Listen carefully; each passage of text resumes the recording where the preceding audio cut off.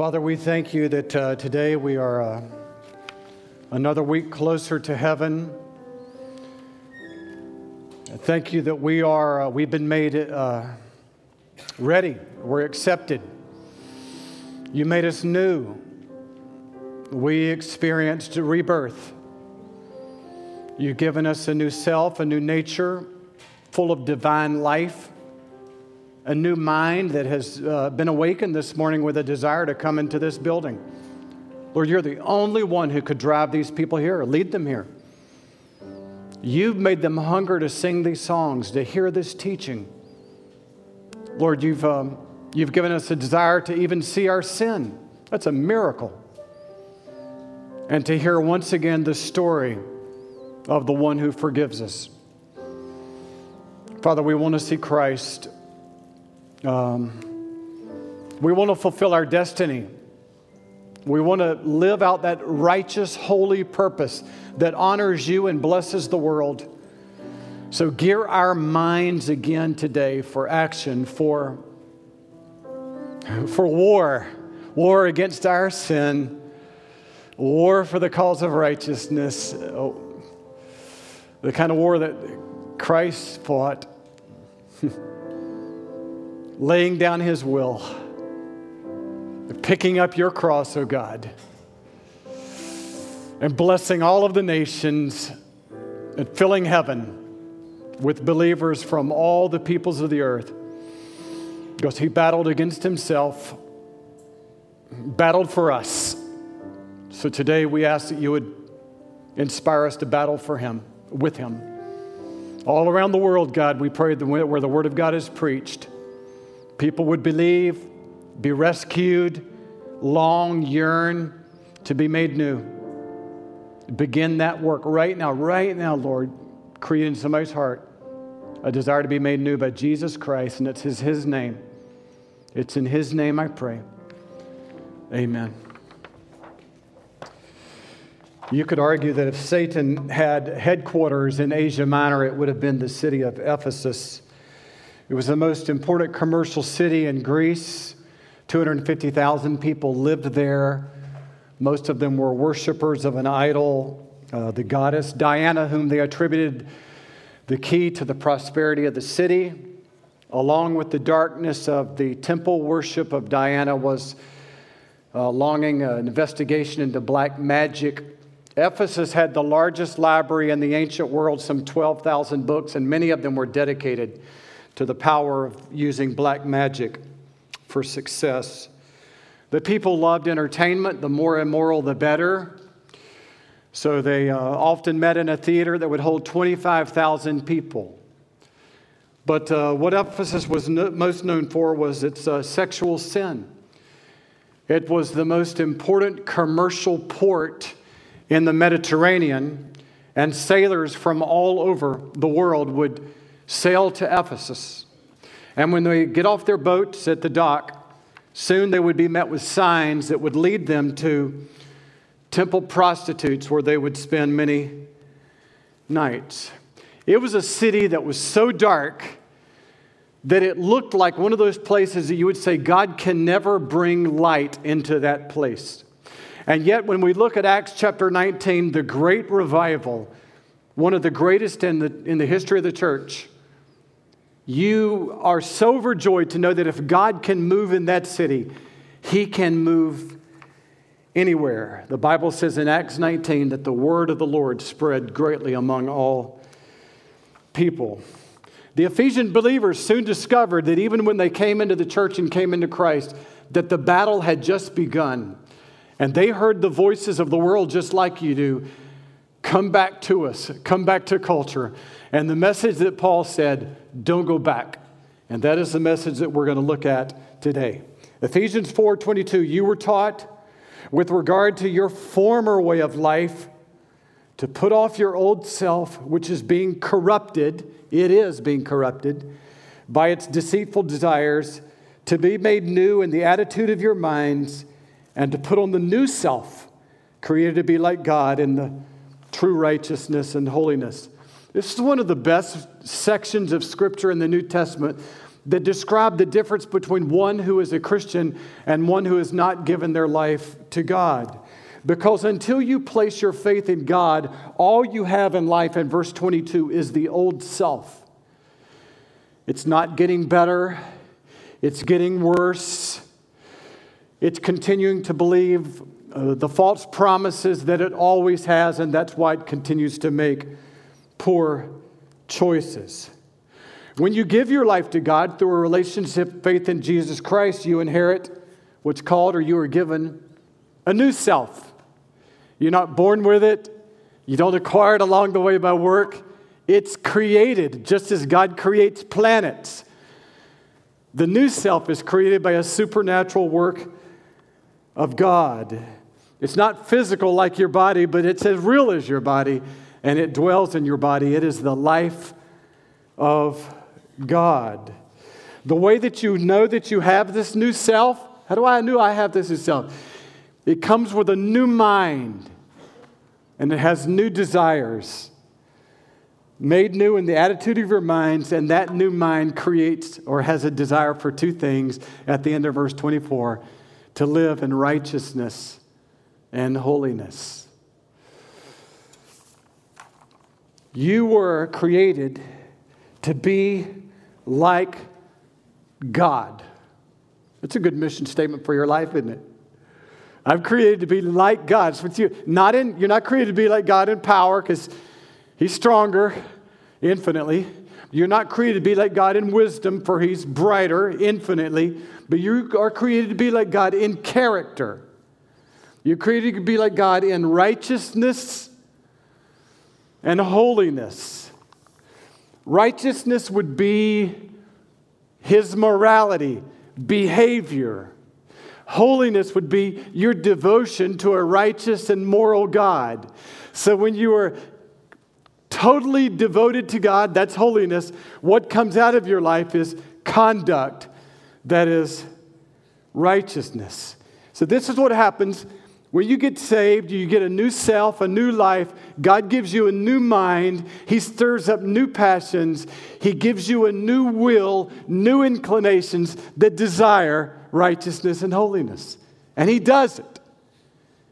You don't do it. It's created in you by the gift of God.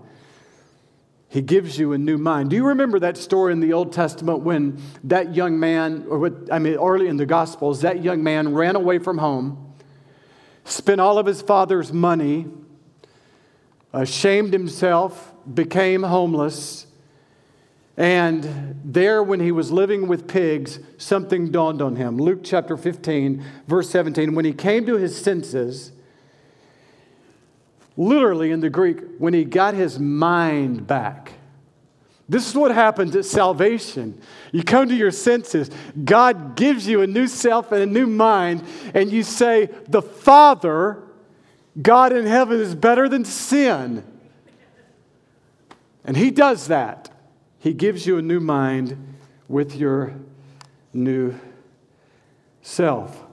When he came to his senses, he said, I'm going to go back to my Father. So the question that we ask now is, since I've got this new self, this living energy, life of God in me that has given me a new mind, new inclinations, new passions, new desires, why in the world do I still struggle so much with sin?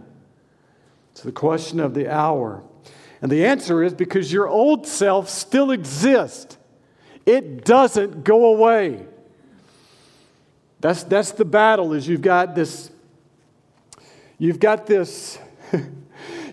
old self and the new self. Unbelievers, all they have is the old self, but you have both.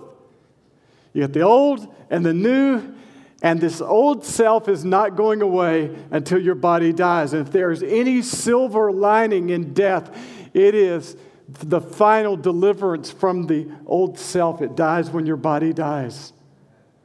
And it's so great that when God resurrects this body, He is not resurrecting the old self. It's gone. And so only the new self and the new mind arise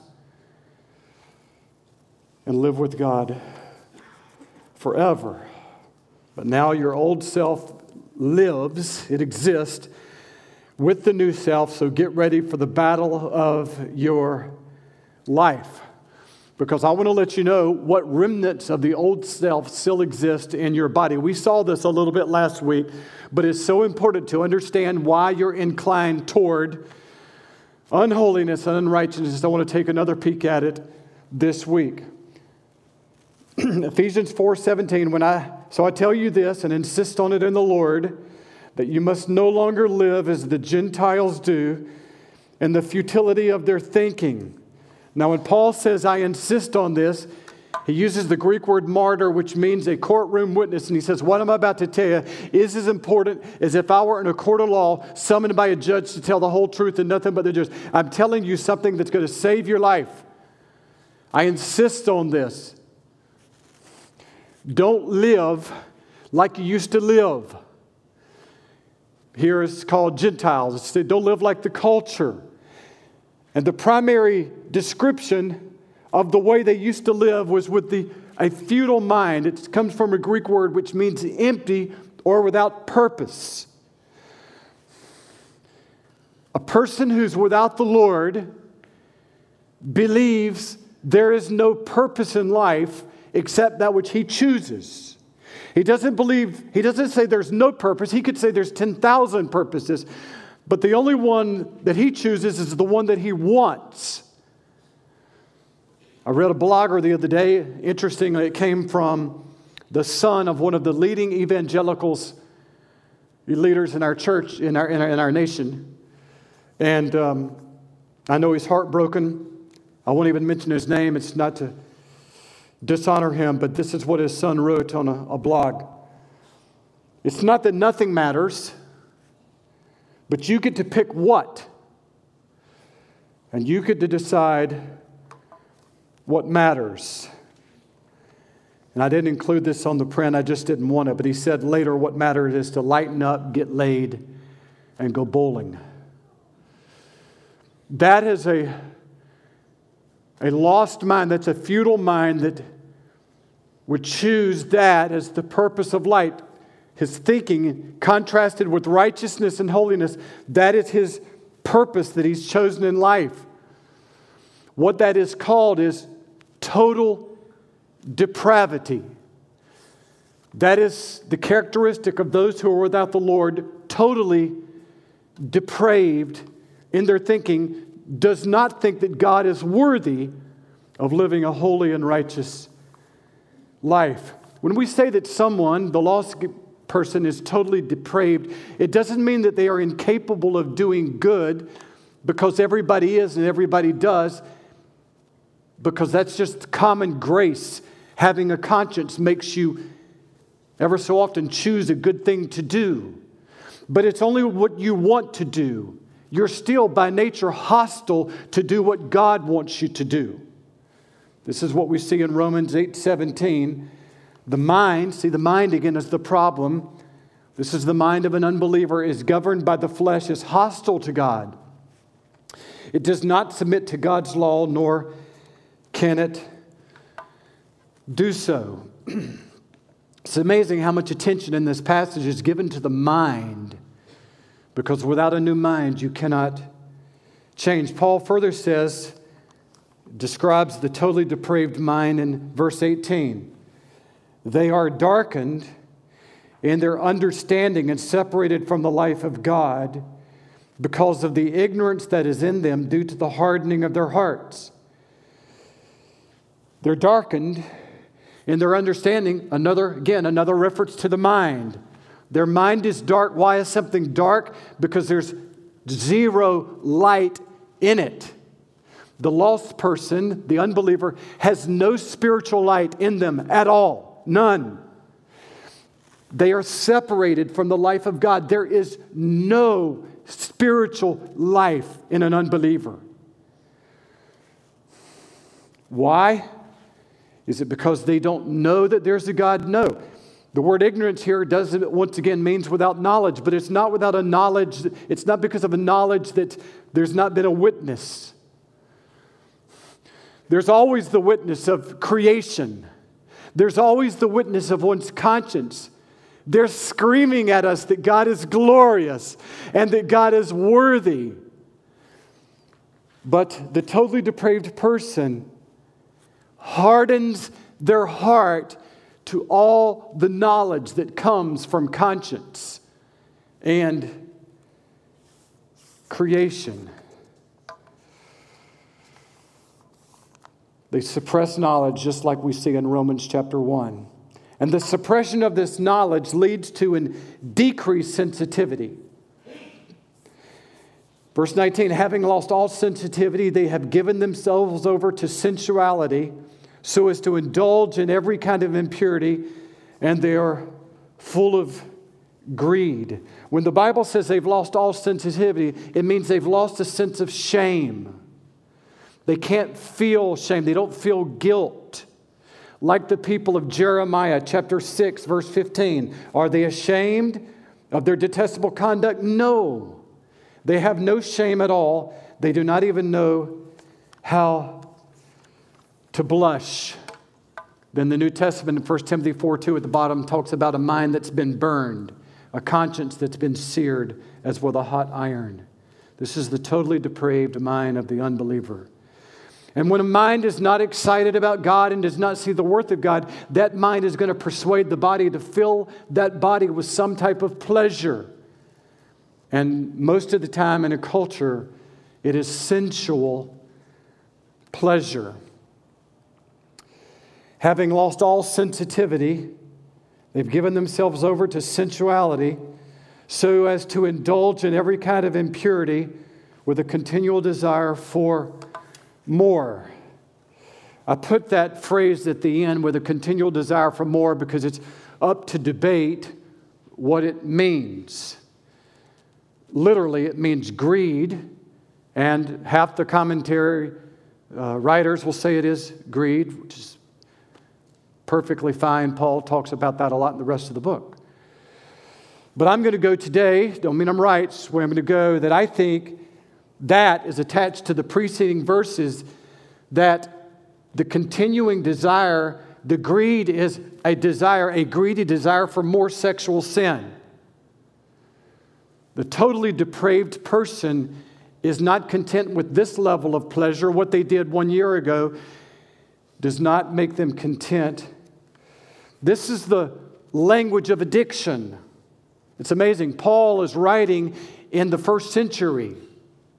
And yet he speaks about the physiological, psychological problems of addiction in the 21st century. It's like someone who goes through a surgery and the doctor prescribes an opioid for the relief of pain. As you know, the purpose of opioids is they trigger the brain to release endorphins, the neurotransmitters in your brain that say, I'm happy. I don't feel like I just got my bone cut on. So we're grateful for opioids in that context. But what happens is, after surgery, somebody wants to continue to feel that not pain and that pleasure, so they take more opioids. And the more they take opioids, the less endorphins are released by the body, so they need more opioids. And it creates an addiction. And if you study the brains of addicts, all addicts have three primary parts of their brain that are affected in the same way. Different chemicals, different neurological structures because of the addictive behavior. Alcoholics, drug addicts, people with sexual addiction, it's affected the composition of their brain. And this is the path of all addiction. It wants more and more. And the primary danger of addiction is it tells you that you can stop when you want. And yet you can't. In a sense, all of us are addicts to sin. Ecclesiastes 1 says the eye never has enough seeing. We just want one more look, one more pill, one more person, one more purchase to satisfy us, so we don't stop. And the Ephesians, the unbelievers in Ephesus didn't stop. They gave themselves over to more and more sin.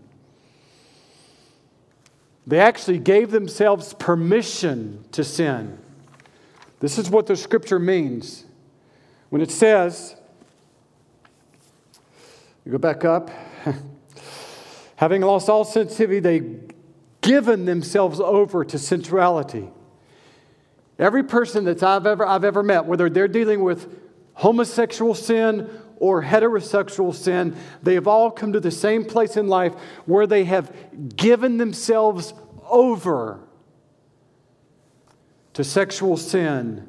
It's a day that changed everything in their life. It's a day where they say, this level of struggle cannot be right for me. I'm going to give myself permission to do it. They no longer put any restraint on their body.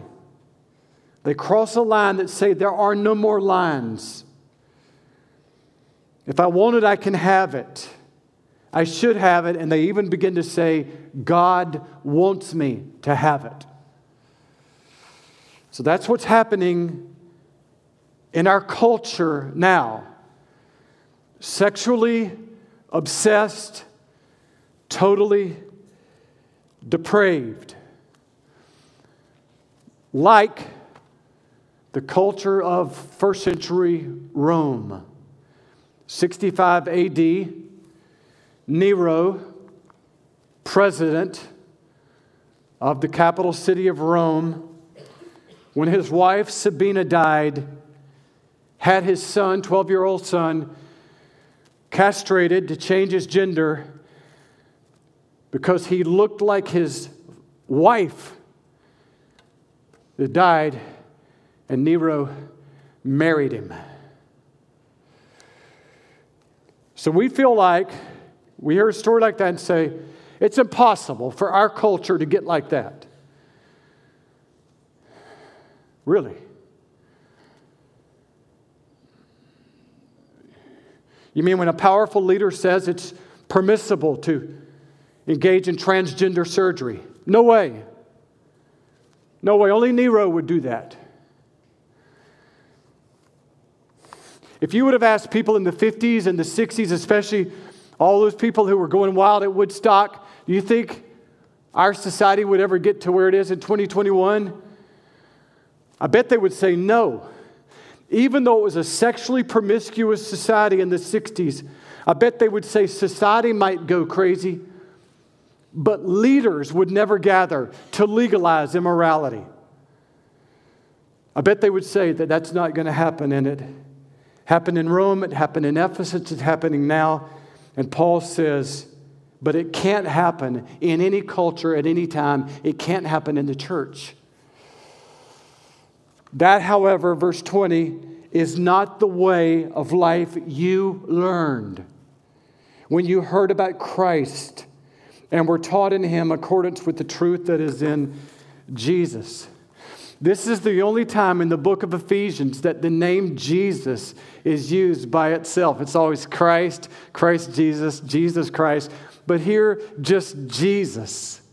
And why does Paul do that? Because I think he wants you to understand we're talking about a person, a historical person that entered into your life 2,000 years ago, came from heaven to earth, lived and died at 33 AD on a cross.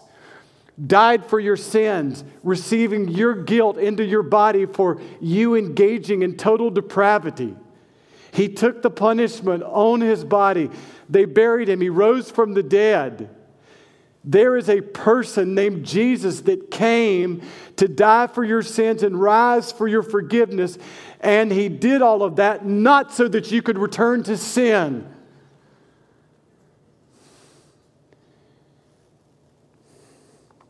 My wife had an uncle who lived in the Beaufort area, right there on the marsh. And one morning, as the tide was, going out, he got in his kayak and rowed very far out and parked his kayak, got out on one of the newly formed beaches as the tide fell. He was walking around picking up shells, and he walked and he walked and walked, and suddenly stepped in marsh mud.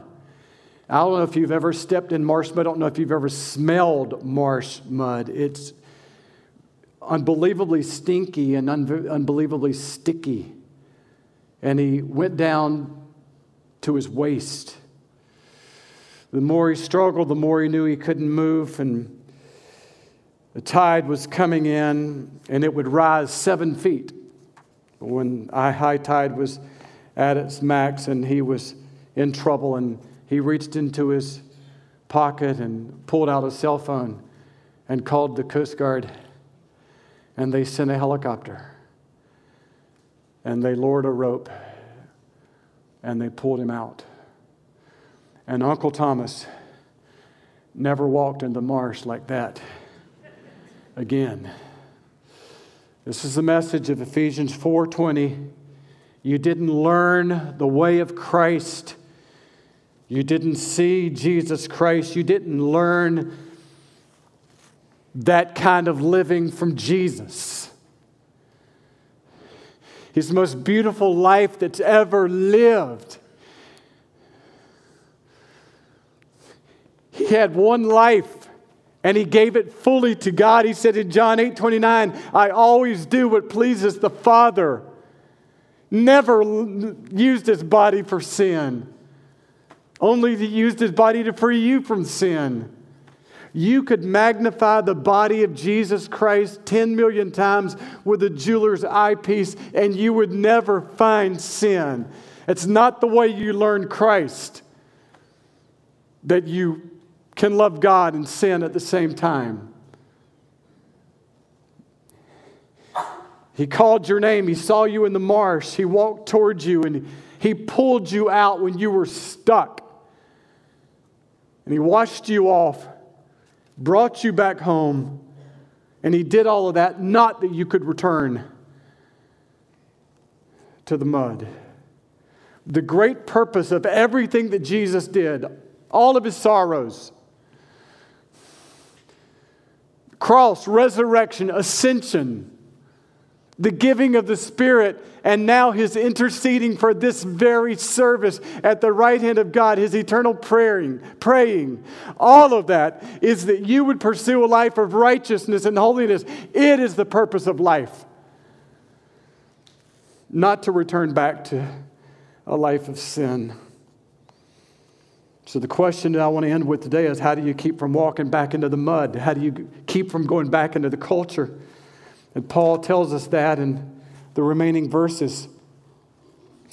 You are to be made new in the attitude of your minds, and to put on the new self, created to be like God in true righteousness and holiness. Again, I'm telling you, it's amazing how often the Bible talks about the answer to not living for the trappings of culture is the mind, a new mind. Not mind over matter, a new mind over the body, new mind. To be made new in the attitude of your mind. This is where sin starts. I guarantee you, if whatever sin you committed last week, before you did it, it started somewhere. You made an agreement somewhere in your mind to do it. It's where it starts, in the mind. For the Christian, the primary thoughts of the mind are no longer on sin. Once depraved, now regenerated. You know what the main focus of our mind is? This is how you defeat culture. You know what the main focus of the new mind is? What Jesus Christ has done to give you a new self. To be made new in the attitude of your mind and to put on the new self. This is clothing language. Put on the new self is to put on new clothes. This is how you avoid going back into the marsh, into the mud, into the mire. Use your mind every day to think about what Jesus Christ has done to make you new. Pastor Tony Merida tells the story of adopting 4 children from Ukraine. And he said that after they did all the paperwork and they flew to Ukraine, they had to spend 35 days in the country waiting for the government to release his 4 new children. And when the government said yes, the first thing they did is they took off all old clothes that these orphans had worn for years, and they washed them. And they had brought all new clothes with them, and they put them on new clothes and brought them home. This is what Jesus Christ has done for you, and this is the pathway to achieving victory over culture's sinful trappings, is with your new mind daily to think about the love of God of clothing you with His newness. You dwell on that. The Bible says in Isaiah 61, I delight, so when my mind thinks about, I delight greatly in the Lord. My soul rejoices in my God, for He has clothed me with garments of salvation and arrayed me in a robe of righteousness. This is the gift of God for anyone who's come to Christ. God delights in clothing you with the righteousness of Jesus Christ. My wife and I use a tag team approach with our grandson because he's at 10 months, he's too much for either one of us on our own. So, especially at bath time, we have a two-man approach. I put him in the water, suds him up, bathe him, then pour a little water over his head and his body. And then I pick him up, but he's so slippery and so wiggly. I just quickly give him to Lisa, who's there with a giant robe, and she just engulfs him with that robe. And he giggles and giggles when he's swallowed up by love. This is the picture of Jesus Christ. This is what must be in your new mind to defeat sin. Every day you think about Jesus Christ and His robe swaddling you up with love. And it's a lot better than the dirt and the mud of the mire, the marsh. Remember the man who ran away from home earlier in our message? We call him the prodigal son. When he got his mind back, he said, I'm going to go home because it's better to be with my father than to not be with my father. It's interesting. He was in shame. He was poor, homeless, there living with pigs. He made his way back, and the Bible says when his father saw him, he hugged him, threw his arms around him, and then gave this command. Bring out the best robe I have and put it on him. Clothed him. That's gospel. That's what God does for us in Jesus Christ. That's what you get your mind on.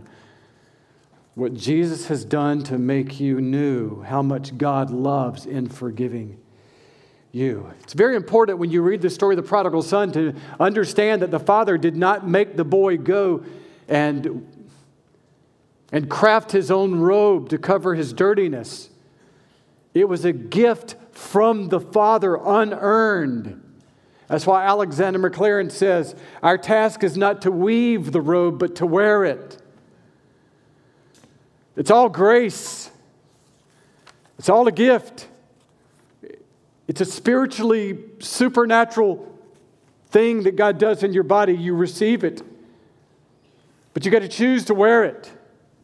Adam and Eve, they rebelled against God and they were ashamed. And the Bible says that God killed an animal and made clothes for them out of the animal's skin. They didn't deserve it. They deserved what God had said, when you commit this, you got to leave the garden and die. That's not what happened. Grace intervened and He gave them clothing to cover their shame, but they had to put it on. This is what the Bible is talking about in Ephesians 4. Every day we put on Christ with the newness of our minds, the things that we put in our minds, newness every day as we contemplate what God has done. To be made new in the attitude of your minds and to put on the new self created to be like God.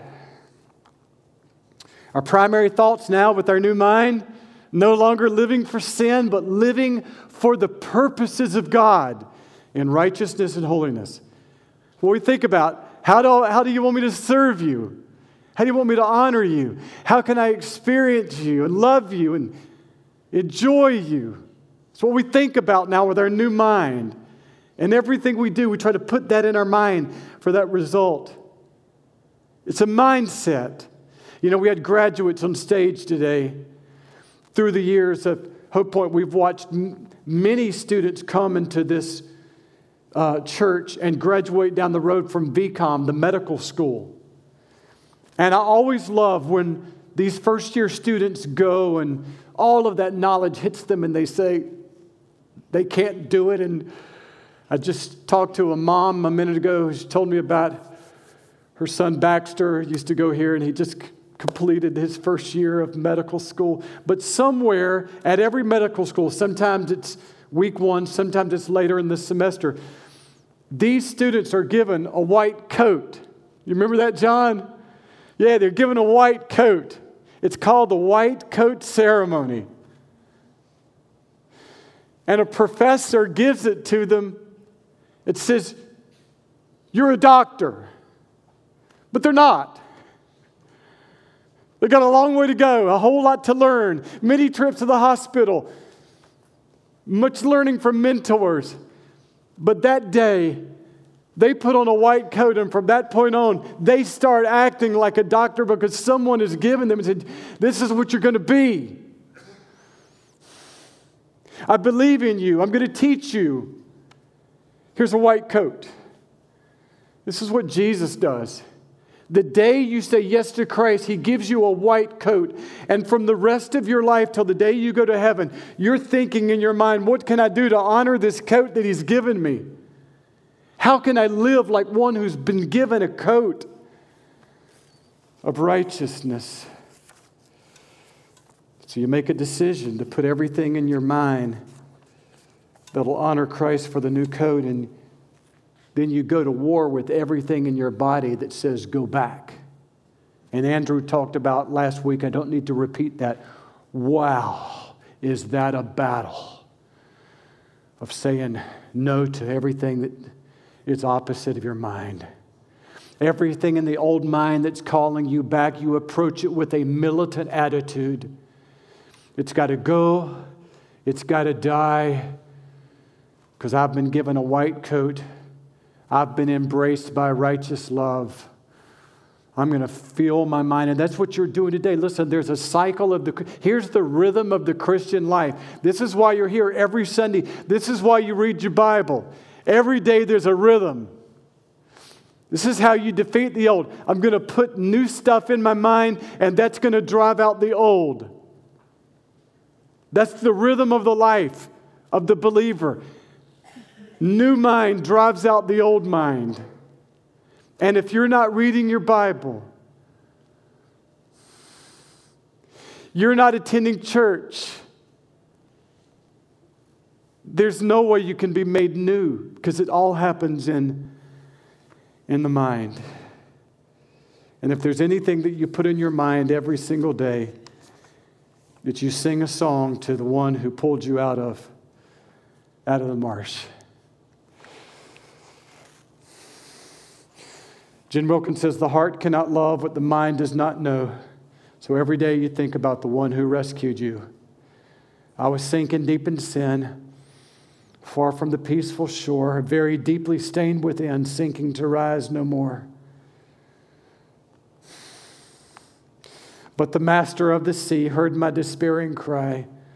From the waters lifted me, now safe am I. Love lifted me. Love lifted me when nothing else could help. Love lifted me. Let's pray.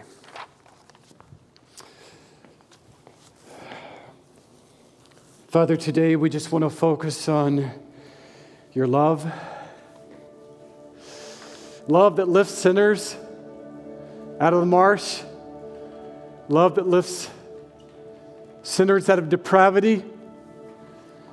Lord, all of us crossed lines, made up new rules, declared that day that we were in charge, didn't see your worth, your value, didn't love righteousness. Actually, we loved unholiness. And we were stuck. We were stuck in impurity. And we today, Lord, believe that the only hope for us is the gospel that we celebrate every Sunday. You sent your Son to walk into our situation and to pull us out, to wash us off, to clean us up, to take our dirt and filth into His body, and in exchange to give us His robe of righteousness. Today, Lord, I pray that everybody in this room would just imagine themselves by faith receiving the robe of Christ like a happy, giggling baby after its bath, wrapped in love, wrapped in comfort, wrapped in forgiveness, oh God. I pray you would bring someone today, Lord, someone today to say, save me, wrap me, cleanse me. God, I come to you. I believe Christ. Make me new. New mind, new spirit, new heart, new self. God, make me new. In Jesus' name I pray. Amen.